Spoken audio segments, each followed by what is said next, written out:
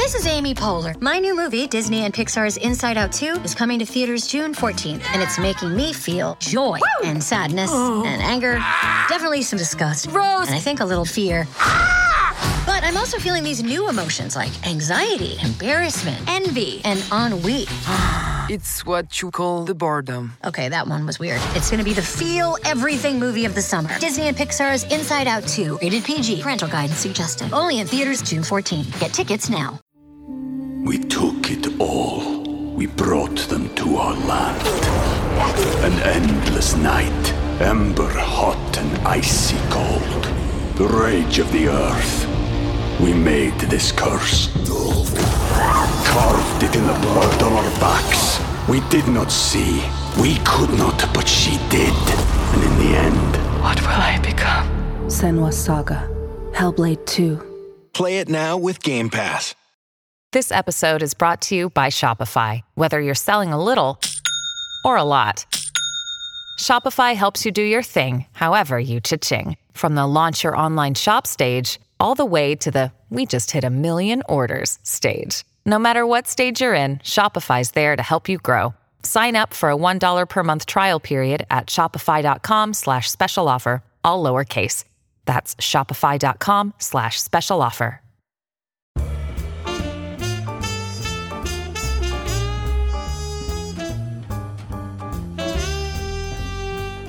Hello, everybody, and welcome back to New Books and Music, a podcast channel on the New Books Network.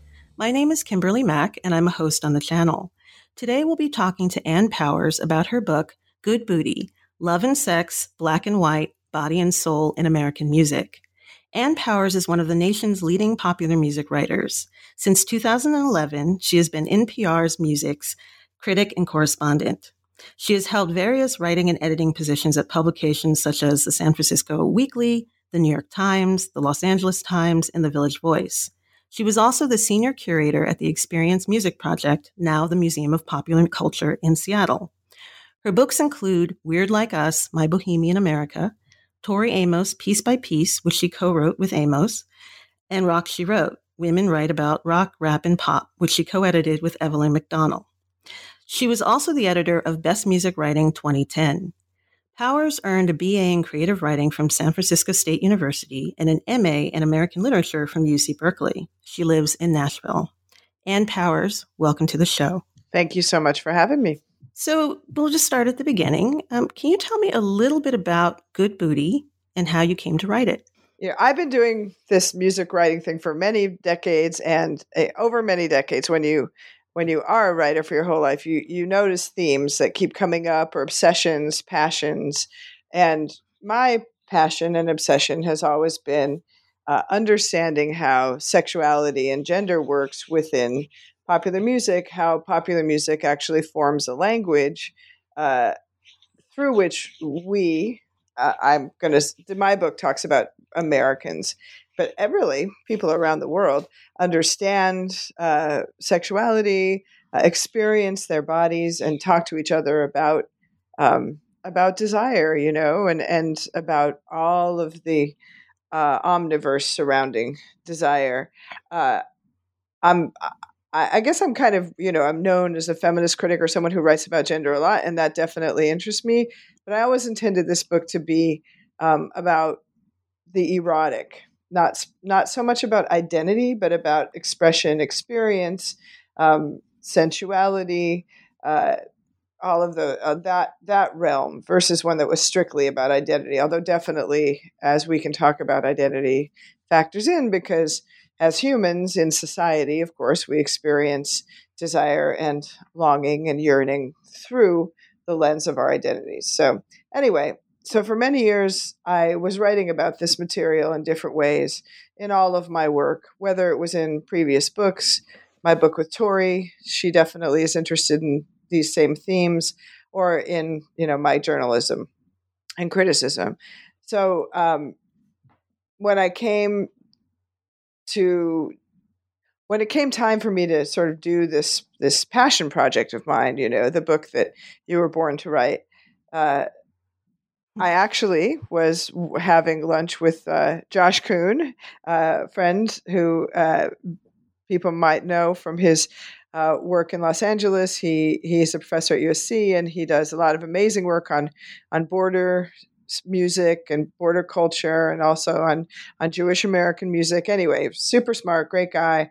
And we were talking, and I'm like, I just don't know how do I frame my big book, as they say. And he's like, Anne, you got to write that book on sexuality and music, because that's what you've been doing all this time, and you've got to own it in a book. So I thank Josh for pushing me over the edge to finally write the proposal that I then wrote.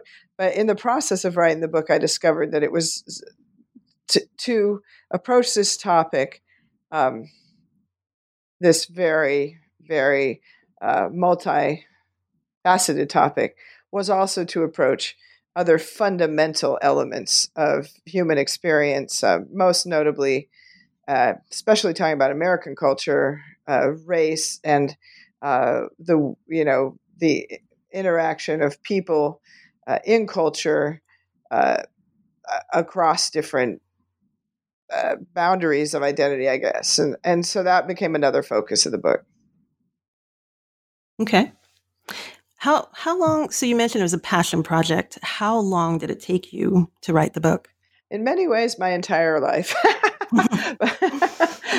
I kind of write about that in the preface. I talk about when I was a kid, I first, when I fell in love with pop music, it was always about experiencing desire in some ways. And I fell in love with popular music and Paul McCartney at the same moment.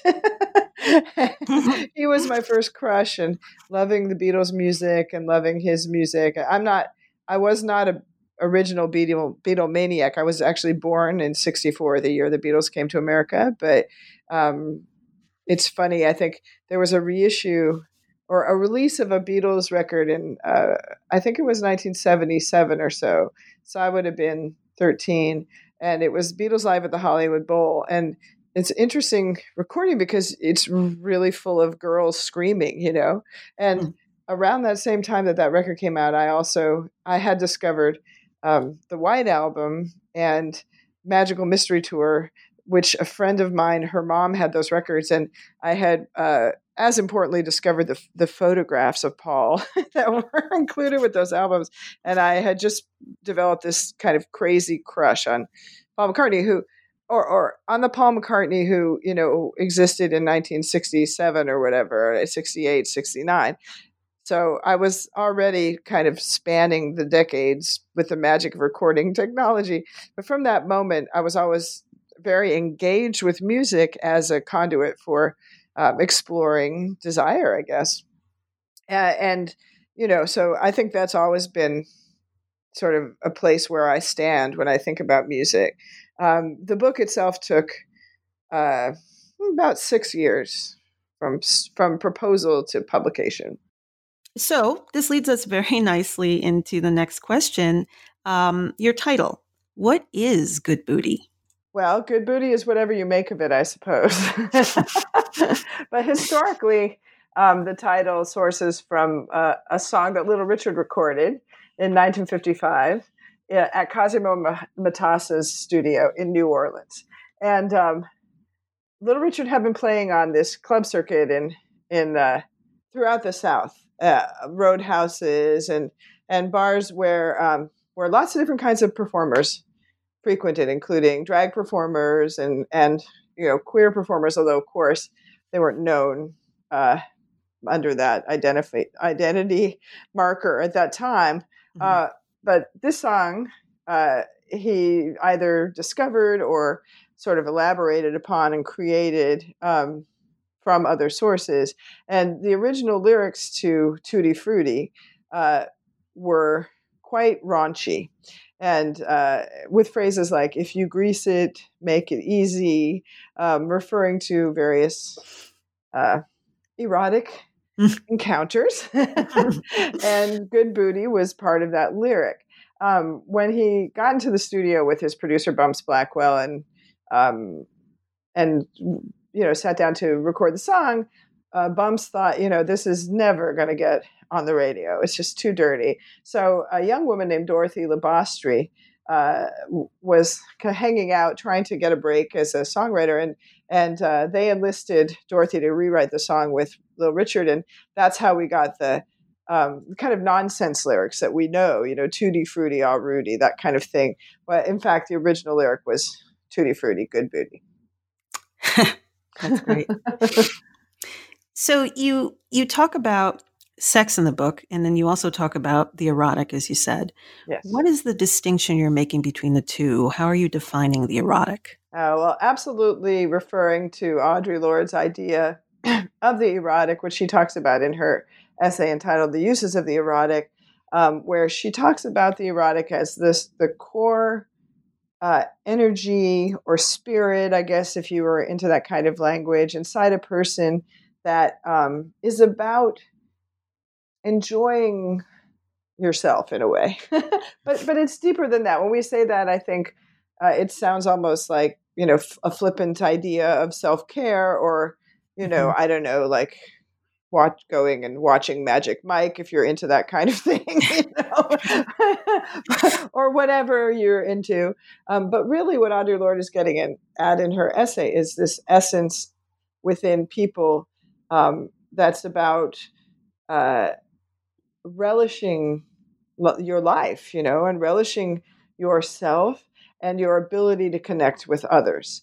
And that sounds like a big, blousy idea, but Audre Lorde talks about it as the element that makes resilience possible in people. And what I found as I was pursuing this topic, and I didn't necessarily expect this when I started writing this book, was that that story of that spark is really the story of popular music in America, because it is the story of African American people in America, and all American popular music is rooted in African American music. So from the time, from the very colonial beginnings of our country to the present, and so tracing that thread of how music, is a language and a way of preserving cultures that the dominant, the state and other forces would have eradicated,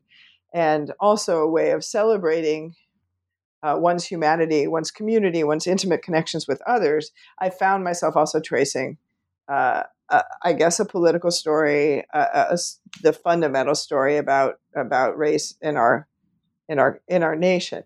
Also, I will say one more thing, which is that I think eroticism, that sense of the erotic, defining the erotic in this way, another way to think about it is the erotic becomes the setting. That's not exactly right, but it becomes I usually say the language, but of encounter with, quote unquote, the other, and so another American story, another fundamental American story is the story of very different kinds of people meeting and connecting and forming a new nation, forming new society, certainly under hierarchies of oppression, which I always want to acknowledge and talk about a lot in the book, but also like in intimate ways. And music becomes the way of telling those stories as well, if that makes any sense. It does. Does joy factor in there anywhere? Absolutely. And I think Audre Lorde would be happy that you asked that question.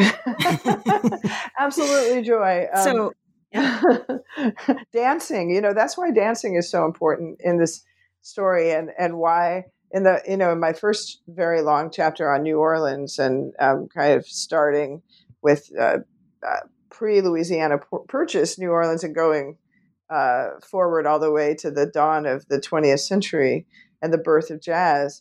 That chapter is as much about dancing in some ways, and the way that dancing was both an activity and a code for people crossing lines they weren't supposed to cross, and also for people preserving cultures that weren't supposed to be preserved.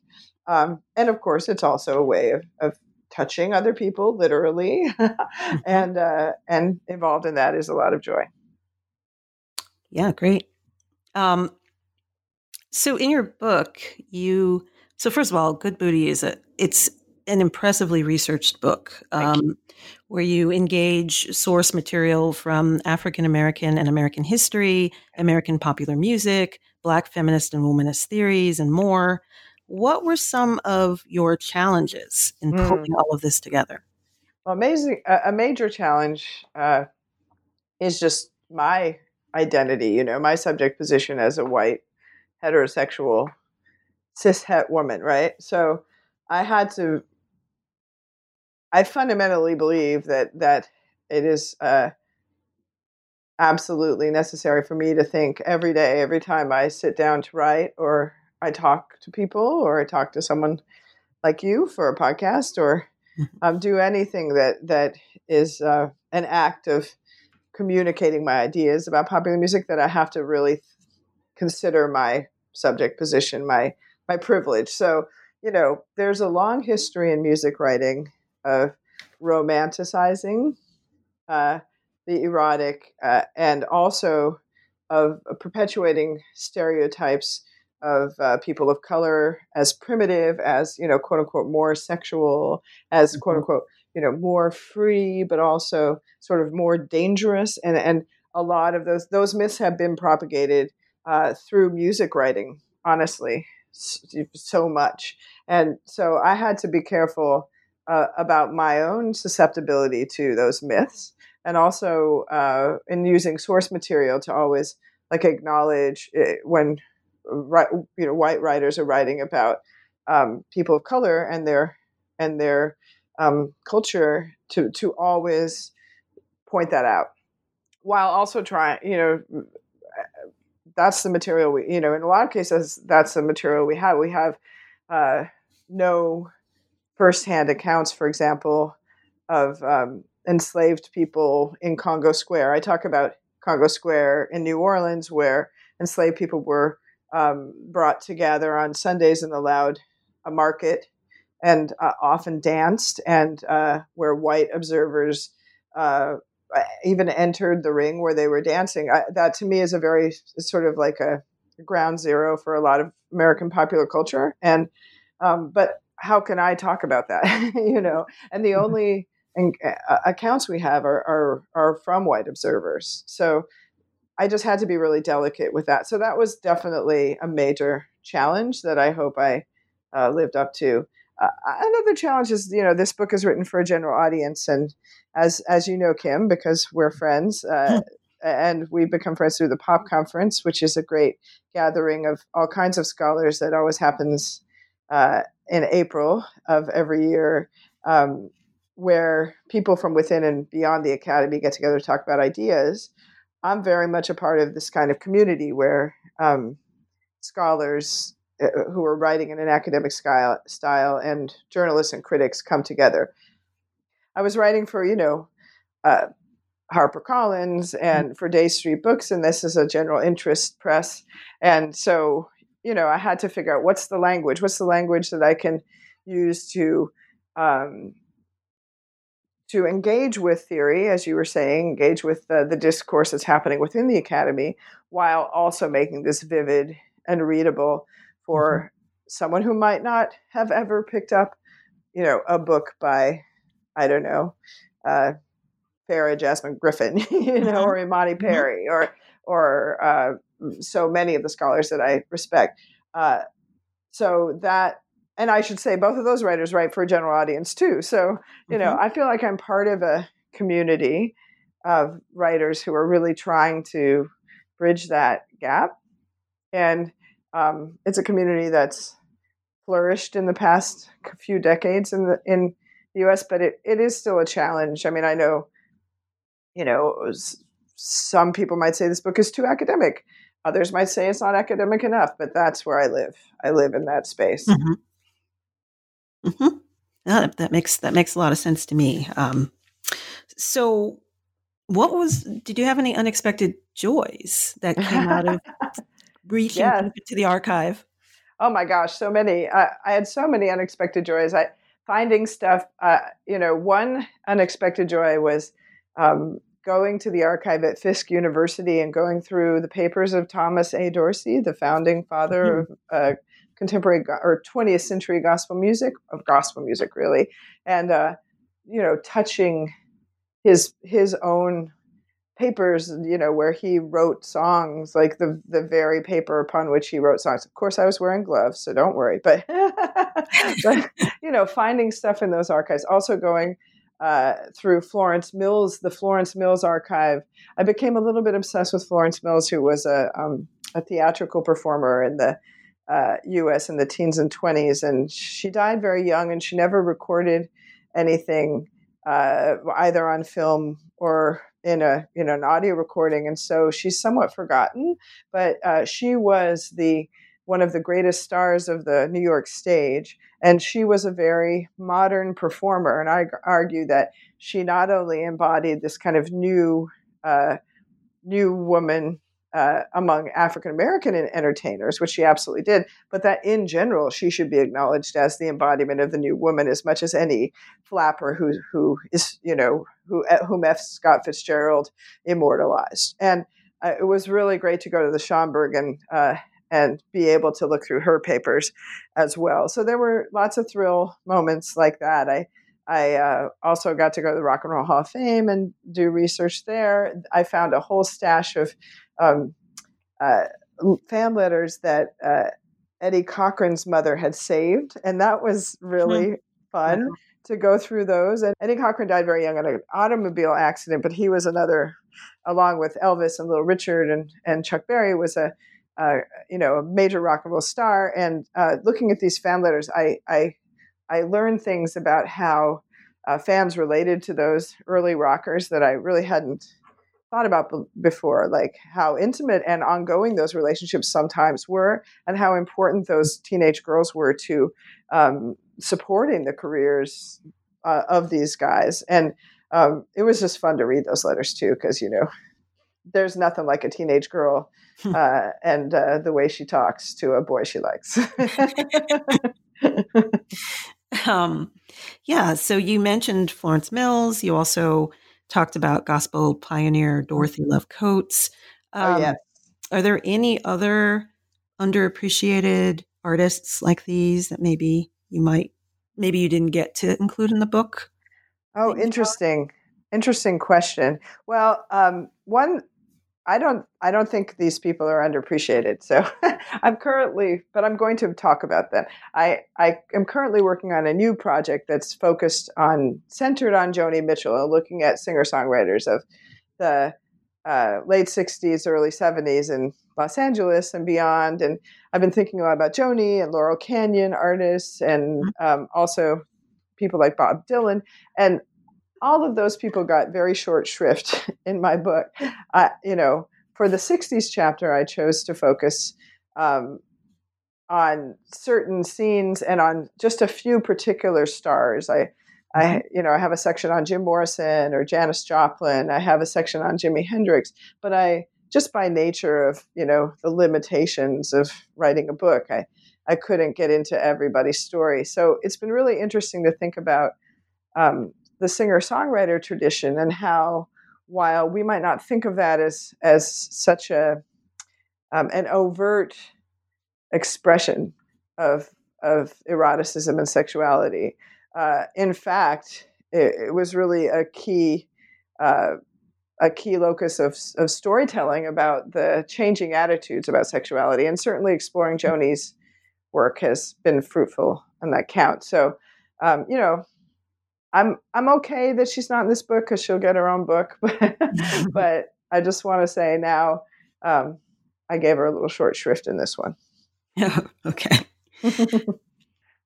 So you begin your book, as you mentioned earlier, in the antebellum South, with a story within your story about a memoir by Thomas C. Nichols about his experience at 17 visiting New Orleans and witnessing a procession of wealthy young white women dressed in grand finery, walking barefoot to a local ballroom to dance through the mud and attended by their black slaves. Throughout your book, you share many colorful individual stories, sort of unexpected stories. Why did you decide to use this approach when writing Good Booty? I suppose that's my journalistic side, pushing me toward, specifics and people and voices. And when you're doing archival work, as anyone knows who's listening to this podcast who does that kind of work, those voices are embedded in letters and memoirs and autobiographical accounts like the one you just cited. So I was always looking for those anecdotes that would exemplify an idea or a trend. Also, I think, I don't know, for me, I kind of fell in love with these characters, And as I said before, talking about Florence Mills, I would really have a little relationship with them, Who was Thomas Nichols, thinking about him in that position, what was his point of view? Were his eyes wide as he saw these ladies taking off their stockings? Was he nervous? Did he even notice that the slaves who were attending to them were not allowed to dance? Was that a factor? Those kinds of questions animate the history that I'm relating and sharing, and make it feel relevant today, and also just allow us to imagine ourselves in that situation. So we always imagine ourselves through fantastical encounters with other people. I think it's like dreams, right? So I dreamed of Thomas Nichols. I dreamed of Florence Mills. I dreamed of Thomas Dorsey writing "Take My Hand, Precious Lord" after his wife had died, and the tragedy of losing his young wife and his son in childbirth. All of those imaginary encounters allowed me to feel emotionally invested in this material and hopefully communicate that same sense of emotion to the reader. In your third chapter, you focused on gospel music, and you compare gospel quartets like the Songbirds of the South and the Spirit of Memphis to rock bands. Can you talk a little more about that? Yeah, that's a crazy idea that I put forward. that I totally, sometimes you're writing stuff and you're like, oh yeah, everybody thinks of, for example, like Jim Morrison, everybody thinks of him as a debauched rock god. And if I talk about him in that way, it's not really new. Maybe I can just talk about it in a lively way that reinforces what we already know. But sometimes you have an idea and you're like, maybe I'm completely wrong, but I'm just going to throw this out there. So that's sort of what happened with this. I will tell you, I was not an expert on gospel when I started writing that chapter. I really had to immerse. One reason this book took me so long was because I would spend, 6 months to a year before I could even start writing a chapter, because I had to educate myself. And with gospel music, that's what happened. I started exploring different facets of it. I live in the South, so I think I was particularly engaged with the histories of these performers who were moving throughout the South. And I started to notice certain things about these quartets, certain elements of their music and of the way their live performances were talked about. You can see a lot of clips of gospel quartets on YouTube and stuff like that. And I started thinking, wow, okay, so they're not playing guitar, bass, and drums necessarily. Usually they're a cappella, and yet there's the way in which these men would relate to each other. Certain movements, choreographed or not, certain ways they vocalized really made me think about rock bands, whether it was the kind of homosocial, verging on homoerotic energy flowing among them, or the way they related to their audience. I mean, they really turned the women on, even though it was all for Jesus, or something like the Drive, which is a section of a gospel song with sort of like an improv section that happens half, 2/3 of the way in, and how that replicated kind of the build in a rock song. So I just threw that theory out there. I hope people like it. We took it all. We brought them to our land. An endless night, ember hot and icy cold. The rage of the earth. We made this curse. Carved it in the blood on our backs. We did not see.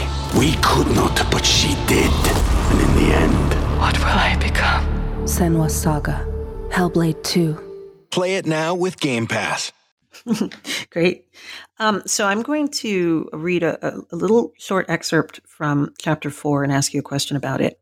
So in chapter 4, you say, what rock and roll added to the equation was a commitment to representing adolescence, not adulthood, and a unique combination of fantasy and accessibility.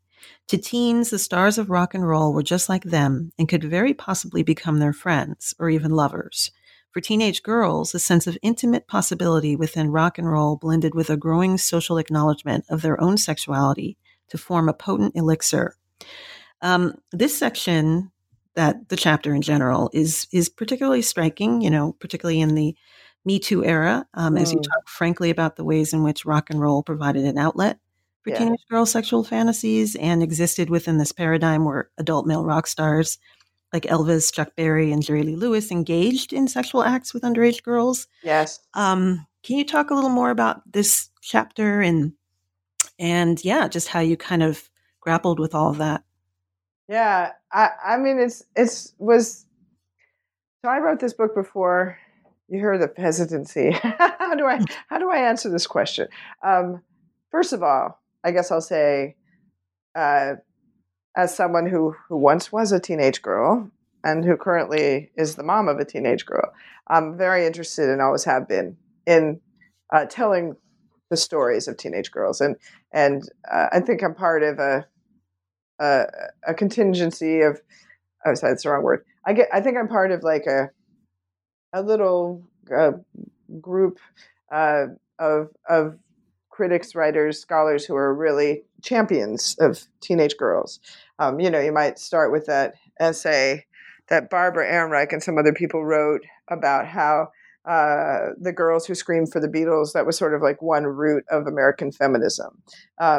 Susan Douglas, and the historian, she's written about the importance of teenage girls in the formation of feminist consciousness in the U.S. So these were writers who were influences on me, and I've written many, many, many pieces about teen culture. When I turned to the 50s and wanted to think about that subject for this book, as I said before, I had been able to go into the archive of the Rock and Roll Hall of Fame, and I discovered these fan letters, and I realized that those encounters between teenage girls in the 50s and their idols were not simply imaginary. I mean, the rock and roll circuit was a lot more, it was a lot smaller than what we think it might have been, because I think now we see rock and roll through the lens of arena rock, which had, I write about this too. I mean, there was certainly a lot of encounters among rock stars and teenage girls in the 70s, many of them quite disturbing. But in the 50s, it was a small scene, right? And so Elvis was always a huge star, but even Elvis, when he would go to these small towns or Midwestern cities or Southern cities, and these girls would be right there, like the connection was real, it was physical. And I found this one amazing letter called the Kiss Letter that's housed at UNC in their folklore archive. And it's a letter from a teenage girl describing kissing Elvis and how he was backstage kissing what seems like dozens of teen girls after he performed one time. I think that she was delighted by this. You read the letter and it's like she was thrilled to have had this experience. And we're not talking a peck. I mean, the way she describes the kiss, it's like long, deep, French, all of those things. I mean, he was definitely what, in another description, we would call this sexual assault potentially. But she describes it as a high point of her young life. So I was really intrigued by the fact that what I think historians and others have always considered to be sort of a fantasy realm was actually a real realm, or at least seemed like a potential real experience for so many girls in the 50s. And then things get sort of change in the 60s and 70s because rock and popular music in general becomes such a much bigger, more corporatized arena. So I was really interested in that. But I was writing this before the Me Too movement. And, I really tried to I always am conscientious of, how do you balance celebrating the empowerment and acknowledging the empowerment of these girls and their sense of their own sexuality and their desire and determination to express themselves sexually and their right to do so. How do we balance that with the fact that some of them are also being exploited, and that these adult men are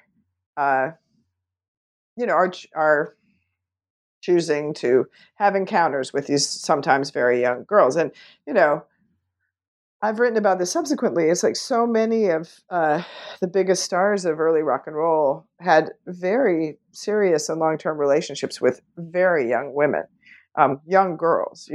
Elvis, his wife, Priscilla, she was, 13, 14 when they met. Obviously, Jerry Lee Lewis, Chuck Berry. Buddy Holly was an interesting exception, but, most of these guys had much younger girlfriends or wives. So it's kind of embedded in the history of rock and roll, and it's also in the songs. So many classic rock and roll songs are about teenage queens, about really, really young girls and their power over men, their power to shape culture. But, you can look at these another way, and it's like kind of creepy and predatory, right? So I guess it's about that balancing act of like acknowledging that individual girls and young women did feel empowered by these experiences. That's, by their own accounts. And I really think it's wrong to not acknowledge that, that's taking away their agency in a different way. But at the same time, it's the foundation of an architecture of hierarchies and exploitations within popular music that now, that eventually leads to R. Kelly, and leads to those kinds of really horrifying realities. Yeah. So then how does it shift? In the next chapter, you talk about Jimi Hendrix and Jim Morrison and Janis Joplin as countercultural sex symbols. Yeah. And then in the next chapter, you talk about groupies. Yeah. How does this shift? How does the the young teenagers who are following this music and charting the erotic, how does that shift as time passes? Well, I really think it's a capitalist story.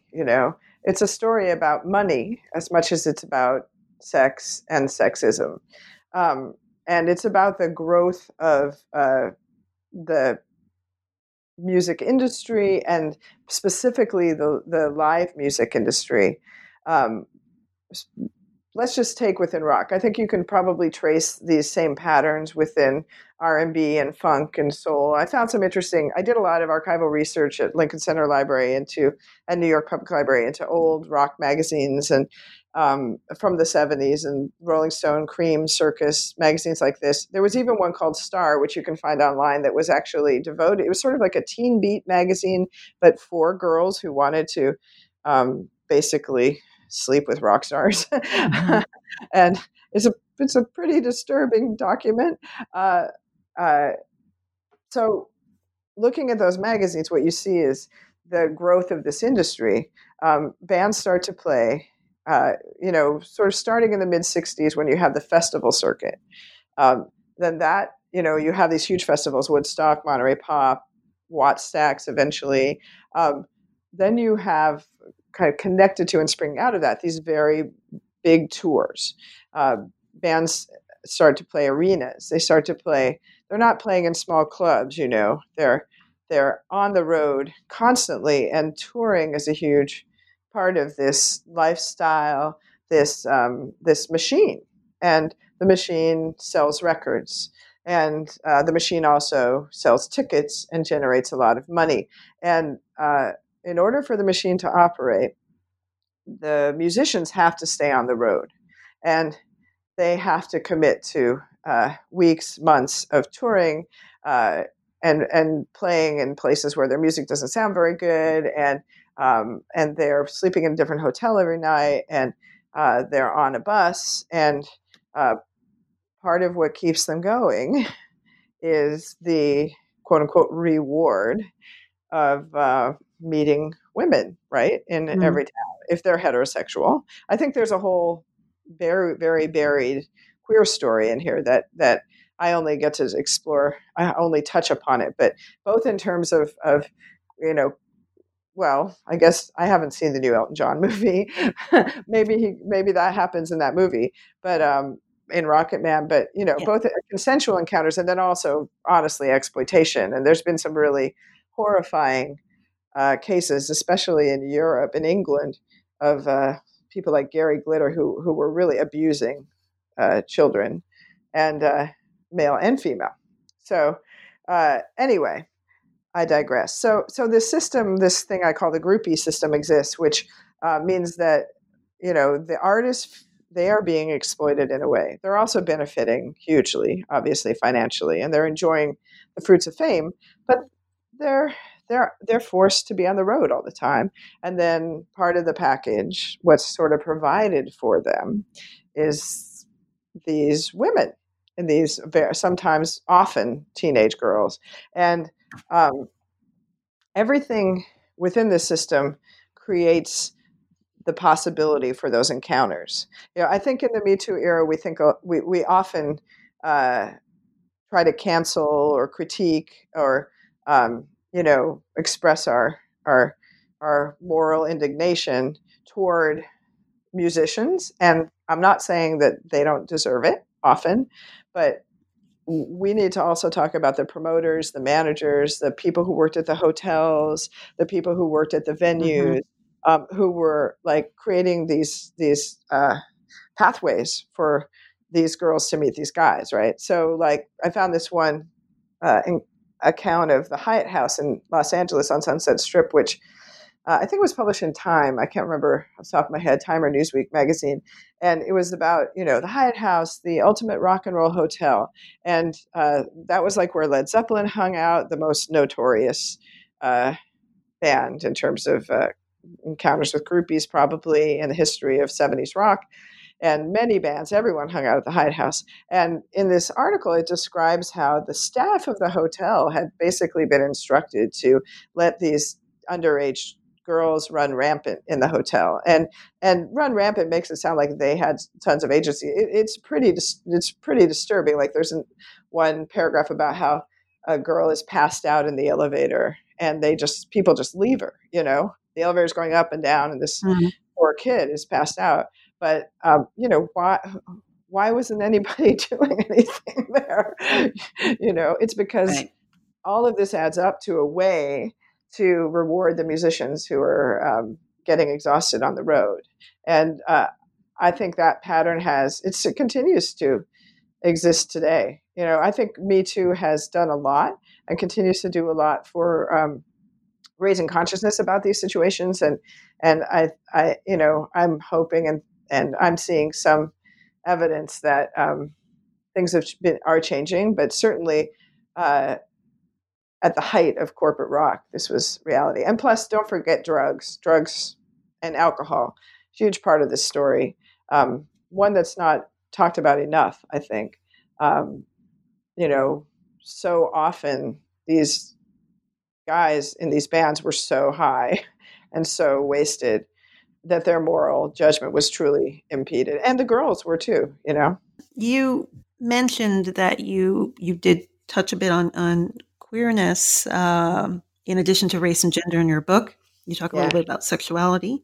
Yes. And you talk about Madonna and Prince, Yeah. Bowie. And then you also mentioned something that I thought was, you included the Cream magazine writer, Vincetti, Yes.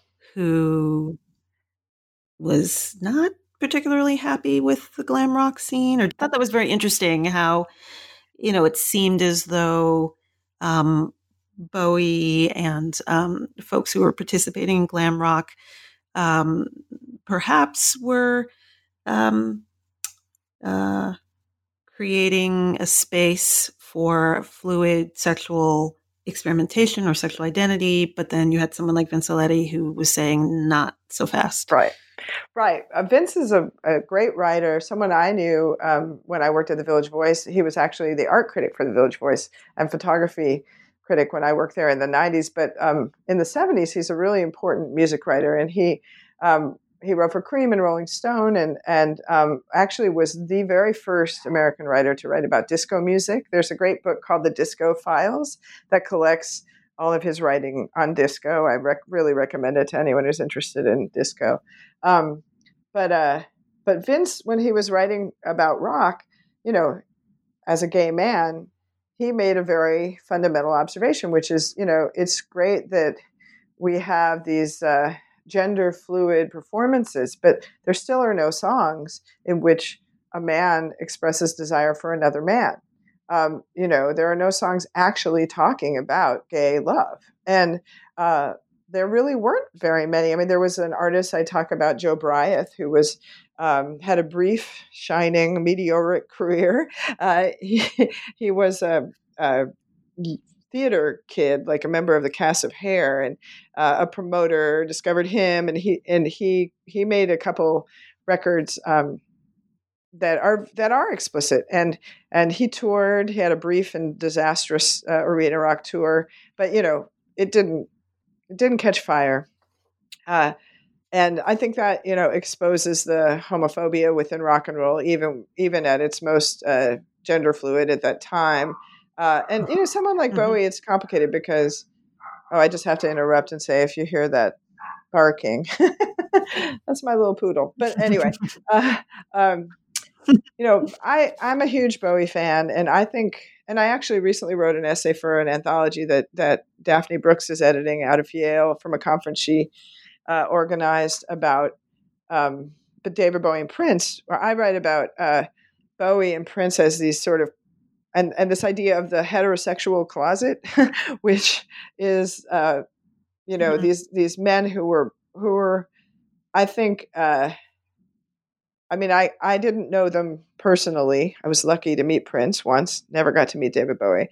But, from accounts that we have, it seems like they were on the spectrum closer to straight. The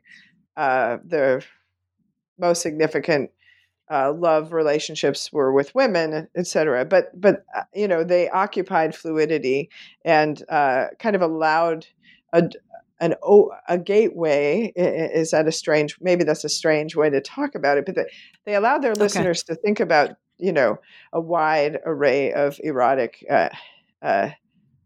connections, even though they were kind of fundamentally still expressing a heterosexual viewpoint. And I think there's wonderful things about that.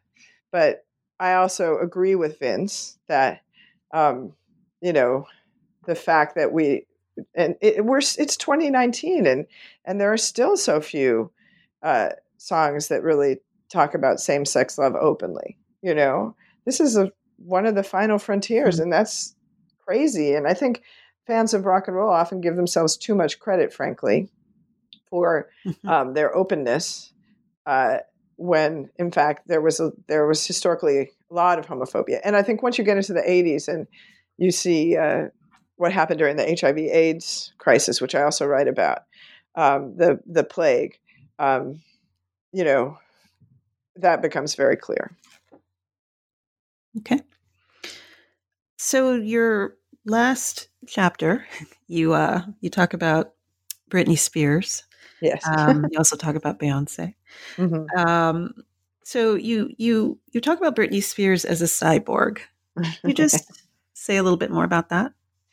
Yes, I found this piece of fan art, which was kind of amazing, and it showed Britney with half of her face peeled off and exposing the inner workings of a cyborg, and that really got me thinking about her and about the role she played in pop music at a moment when a new generation was coming of age and was um, coming of age in a new way, right? Through experiences online and also through a rapidly growing cosmetic surgery industry. So even teenagers are, starting in the 2000s, you find all these accounts of like teenage girls considering getting breast implants and teenage boys taking steroids, right? And so the millennial and post-millennial generations who love Britney Spears and for whom she was an avatar, they're thinking about themselves, their sexuality, their identities in a way that is to previous generations, including, I guess, myself, seem almost like science fiction, right? And so Britney, she is a perfect pop star for that moment because of her voice. It's not so much her body or her physical presence, because she, if you look at especially early pictures of Britney, she's like the girl next door. I actually have a little magnet that someone gave me from the very first promotional like package that was sent out to journalists when Britney was debuting. And it was a pink backpack and it was full of like some blue lip gloss and some other things. I had these little magnets and it's a picture of Britney. It just says Britney and it's very wholesome looking. Like I actually have it on my fridge and people don't even notice. They think it's just one of my nieces. She doesn't look different than anybody else. But her voice, she was working with the producer Max Martin, who is one of the biggest star and innovator of Scandinavian pop, which really took over popular music in the early mid 2000s. And her voice is processed, so processed, and really,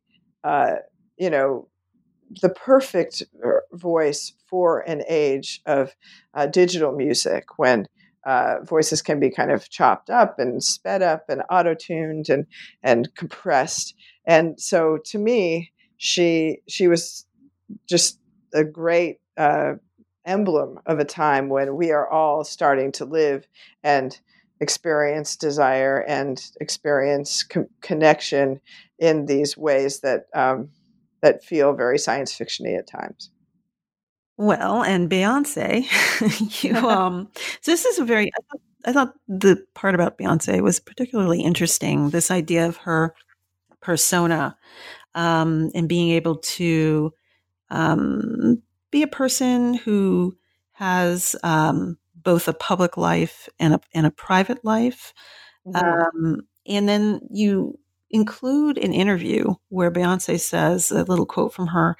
And when I perform, this confidence and this sexiness and this whatever it is that I'm completely not just happens, unquote. Yes. I thought that was really striking. So what does Beyonce's desire and ability, let's say, to hold the boundary between her public and private selves say about this sort of this larger thing that you're exploring in your book about the sex and the erotic in American popular music? Well, what happens in the 21st century as we all go online and we all begin to experience our lives as, eventually almost as much online as in the meat world, as I think William Gibson once called it, is that people need new role models in order to understand how to manage these new experiences. And one thing I see in Beyonce's career is that she becomes a kind of role model for this.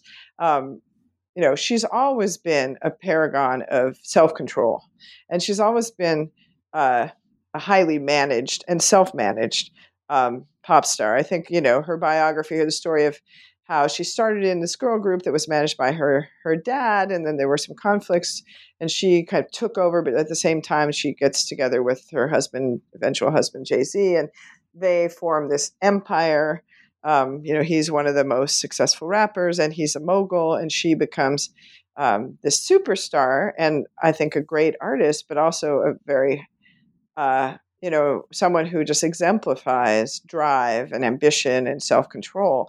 Well, this works within her art, within her music, really within her videos, and also within her online presence, to kind of help people understand how to negotiate life online, right? So I talk about the video Single Ladies and how that became, kind of the first video meme where people were imitating the dance she did. And she's dressed in that video. It's her with two other dancers, and she's wearing this glove that looks like a virtual reality glove. So, and she's in an infinity cove, which is, a cinematic technique that of set design that makes you look like you're kind of floating in a white space. Also used by Madonna, interestingly enough, in one of her early videos.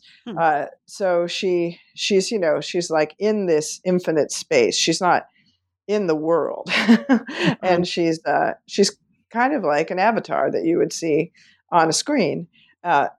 So that's one way that she connects herself to the cyber world. And then when she, starts to use social media, and she's using Instagram and Tumblr and these social media platforms to curate her life. She stopped doing interviews. She stopped basically messing with the conventional media. And she's like, you know what? I'm just going to do it all myself. I'm going to create my own documentary specials. I'm going to, put pictures when she had her children, her first daughter, and she went through a lot, and told the story of what she'd gone through to become a mom. She documented this all on her Tumblr, I think first, and then her Instagram. And by doing that, she's showing others like how you might do this and still maintain an aura of privacy and control over yourself. Meanwhile, other celebrities, including Britney, are falling victim to scandals that are just totally perpetuated online, right? When Britney has a breakdown and shaves her head in a Los Angeles hair salon in the Valley, the pictures go viral, right? And this would not happen to Beyonce. It just wouldn't happen. You can't imagine. The closest thing was there was one time, and I don't know if I read about this, but there was one time there was like a camera in an elevator, and Beyonce and her sister Solange and Jay-Z were in it, and Solange hits Jay-Z or something, right? And like there's this scandal-ish moment in which what's going on? Did Jay-Z cheat on Beyonce? There's all these rumors. Well, but then even what came out of that, what does Beyonce do? And in probably, in cooperation with her husband and her team and everyone, she then goes on to take that moment of scandal, of loss of control of her image, and craft from it her albums, first her self-titled album, and then her album Lemonade. That's all about, her marriage. And she's like, I'm telling this story, I'm telling this story. The paparazzi are not telling this story. The critics and the journalists are not telling this story. Nobody's telling this story but me. And she does this all online. And so then she becomes also the first major pop star to drop a truly surprise album, with her first self-titled album, Beyonce, and then later with Lemonade, that, again creates this category of the internet event in music. So she is, living online in a way that feels healthy, managed, successful. She's thriving online. And, meanwhile, everyone in the world is like feeling overwhelmed by social media and like their online lives are kind of out of control. So my theory is, Beyonce is the superstar of our age for many reasons. One reason is because she is embodying the ideal of online existence. Well, Anne, we've taken up a lot of your time. I'm happy to talk. It's a joy. I do have a final question for you. What are you working on now? Well, I'm working on a couple different things. I am working on a book about Joni Mitchell. It's not going to be a standard biography. David Yaffe published a good biography a few years ago, or now, called Reckless Daughter. So I'm writing a book that's, as my editor describes it, sort of 13 ways of looking at Joni Mitchell, or, playing on the William Carlos. Is that William Carlos Williams? Oh my goodness, my poetry education. I've gone so far from my graduate school days. Anyway, I'm working on a Joni Mitchell book. And it looks at her career in, as it was shaped by the culture from which she emerged, and also as it has shaped a legacy and influenced so many artists. So, I'm having fun talking to people who knew her from her earliest days, and also talking to some people whom she's greatly influenced. So that's a project. And then I'm also working on the third season of Turning the Tables, which is the project I helm at NPR Music, which is about recentering the popular music canon on marginalized, underrepresented, or hidden in plain sight voices and legacies. So this year we're focusing on founding mothers or foremothers. So we're looking at great women artists of the early to mid 20th century. So that will be launching in a little while. Well, these sound like fantastic projects. So I want to thank you for being on the show today. I really enjoyed it. I loved talking to you. Great questions. Thank you so much. All right. Well, take care. Okay, bye.